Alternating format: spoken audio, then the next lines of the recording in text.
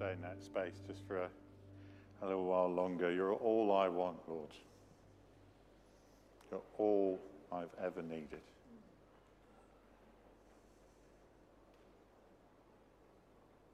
You're the breath in my lungs.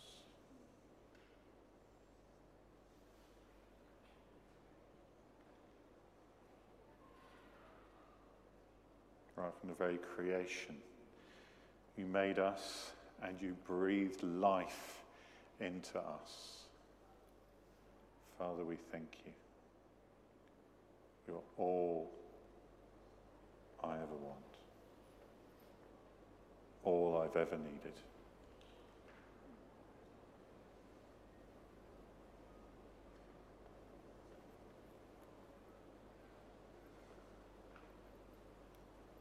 Come, Holy Spirit of God, breathe new life into us today.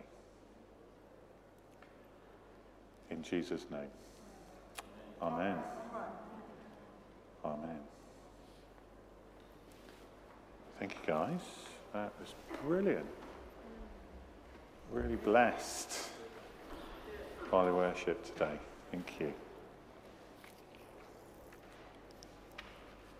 In this space, we've moved away from this idea that we take a theme from 10:30 and we bring it into 11. Not that 10:30 and 11:30 mean anything this morning. Sorry about that.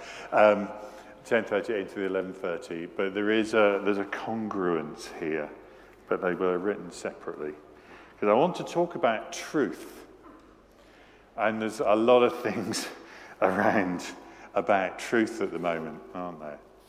In the public square, in the church, in our lives. And I just want to dwell on some scriptures about truth and then pray into that at the end. So John 8, at verse 30, even as he spoke, many believed in him. To the Jews who had believed him, Jesus said, if you hold to my teaching, you are really my disciples. Then you will know the truth, and the truth, do you know what he said? Will set you free. And so it's this idea that truth sets us free. And sometimes you hear people talk about that and say, well, if I tell the truth, then that will be freedom. That's not what he's saying. And the reason he's not saying that is because, as we'll find when we look at John 14, Jesus said, I am the truth. It's not about our truthfulness. It's I am the truth. We do need to be truthful as well, but Jesus said, I am the truth, and I will set you free.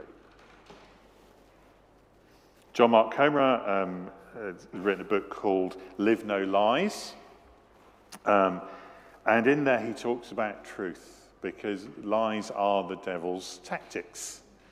He is the father of lies, deception. He wants to divert us away from the truth so that we will go to destruction. We won't have the full life that Jesus offers. And he describes truth as a description of reality. And therefore a lie is a distortion of reality. Now, to accept those definitions, we have to accept that there is a reality. There is something which is real, and we describe that in the way in which we speak of it. And so a truth describes that reality. A lie is a distortion of that reality. So there is an objective truth. It's not my truth and your truth, and we need to accept that they're all equally valid. Either it is a description of reality or it is not. And that is one of the lies of the age. Now, therein lies a whole search for truth, an interpretation and whatever, and it's not an easy task.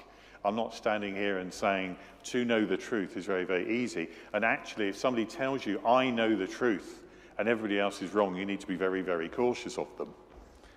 Because we have to recognize the fact that, as Paul says, for now we see only a reflection as in a mirror, then we shall see face to face. It's only when we see Jesus, when he comes again, that we will know the full reality of everything.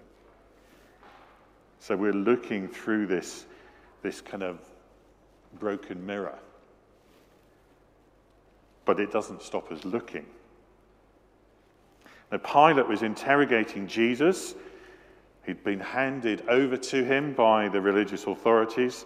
And in verse 36 of John 18, it says, Jesus said, "My kingdom is not of this world. If it were, my servants would fight to prevent my arrest.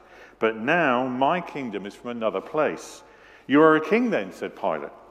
Jesus answered, "To say that I am a king, you say that I'm a king. In fact, the reason I was born and came into the world is to testify to the truth. Everyone on the side of truth listens to me. Because, as we'll see, Jesus said, I am the truth." And Pilate's retort, do you know what it was? What is truth? The age-old question. With this, he went out again to the Jews gathered there and said, "I find no basis of charge against him."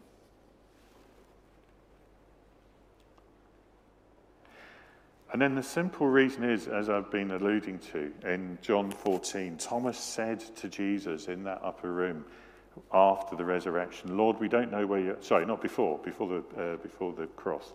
"Lord, we don't know where you're going, so how can we know the way?" And Jesus answered, "I am the way, the truth, and the life. No one comes to the Father except through me. And the truth sets you free." Now, the best lies are half-truths. And I had a little online conversation with somebody who's on General Synod, and he is a disability campaigner, and he was putting a question forward on Canon C43. Does anybody know what that is? No, I didn't think so.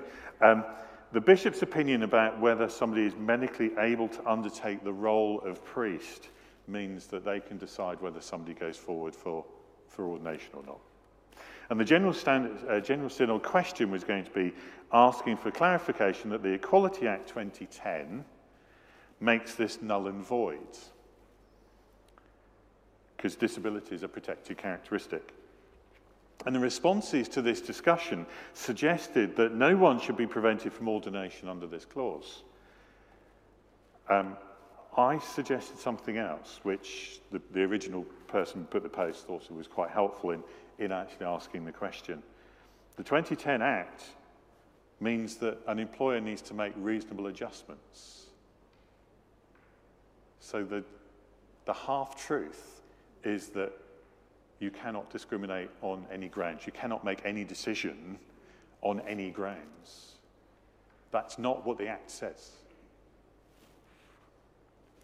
And the 1996 Employment Act allows an employer to dismiss on grounds of capability. If you're not able to do your job, then that is a legal grounds to ask somebody to leave. But you have to go through a reasonable process to do that. So it's an example of a half-truth.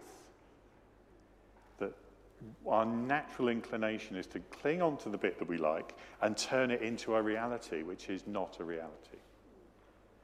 And we're surrounded by these. That's just one example. We're surrounded by these. Now, my hope is that, firstly, the advice I gave online was okay.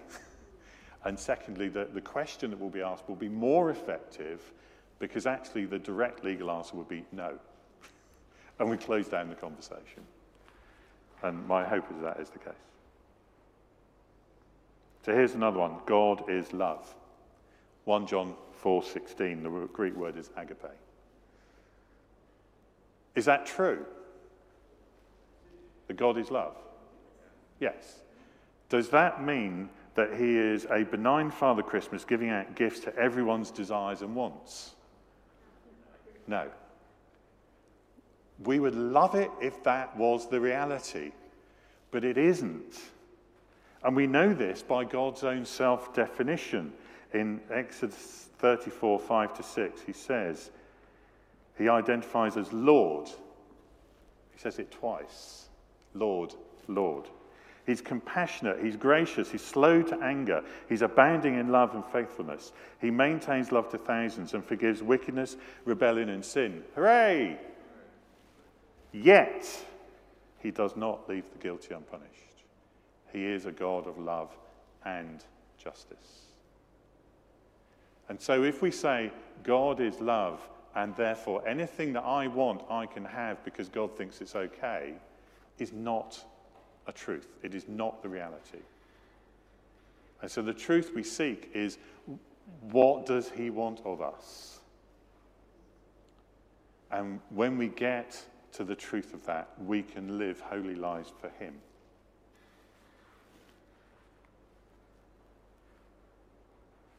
We're called, the eternal wisdom is to obey all that Jesus commanded. And therefore we need to find the truth.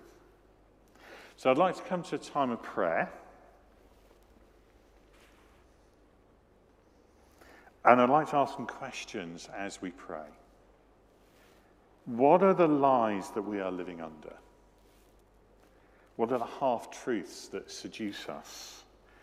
What lies are words spoken over you that enslave you or lock you in? And we're going to pray, come Holy Spirit, under 3 types of word. The first one is the things that we say to ourselves, our self-delusion. And we all do it. Lord, help me to be honest with myself. The second is where we've had words spoken over us which are untruths, which have caused us a wound.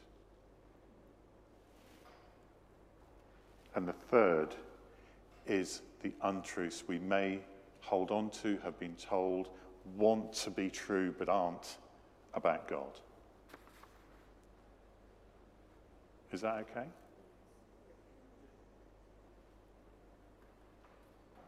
So I wonder if I could invite the band just to come up, just play something in the background as we do this. And then I'll hand over to you when we finish. And we do say, come, Holy Spirit. Come, Spirit of truth. Lay truth on our hearts, in our minds, and in our souls. And that truth is a name. And that name is Jesus.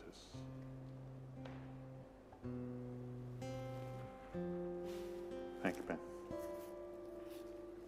So firstly, we're going to pray, and this is maybe the hardest one, which is the lies that we tell ourselves, the half-truths that we tell ourselves.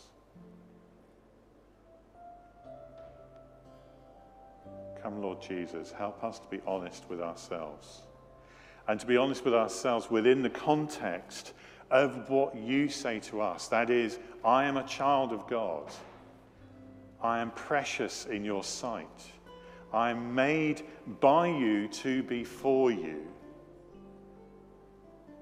And all the criticism that I might make of myself, you turn to praise of you.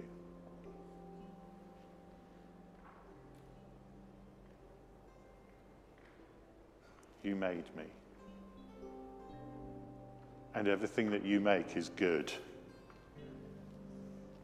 I think God wants to say to people here today, you are good. I made you. Don't argue. And when I made you, creation became very good.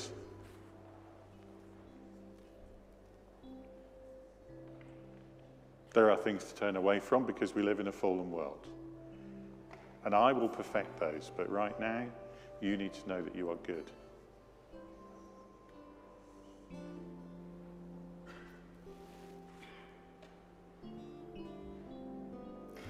It may be that those words have been spoken over you by somebody else, and it may have been a long time ago, it may have been recently.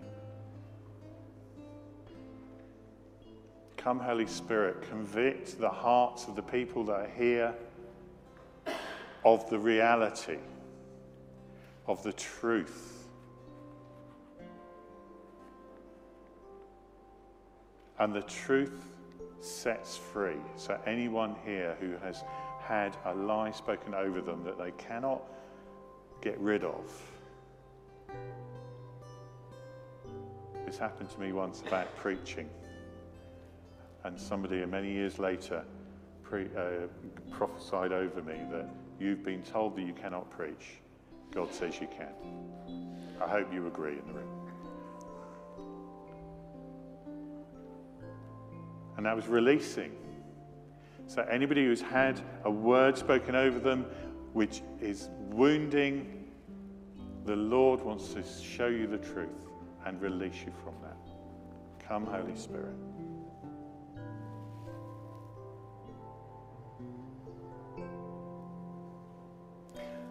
And finally, the truth about God. In 2 Timothy 4 it says this: in the presence of God and of Christ Jesus, who will judge the living and the dead, and in view of his appearing and his kingdom, I give you this charge to Timothy. Preach the word, be prepared in season and out of season, correct, rebuke, and encourage with great patience and careful instruction. For the time will come when people will not put up with sound doctrine. Instead, to suit their own desires, they will gather round them a great number of teachers to say what their itching ears want to hear. Come, Holy Spirit, convict anyone here who has heard an unreality about you and holds on to something which is not of you, and reveal to them through your word, through prayer, through direct prophetic word into their lives who you truly are.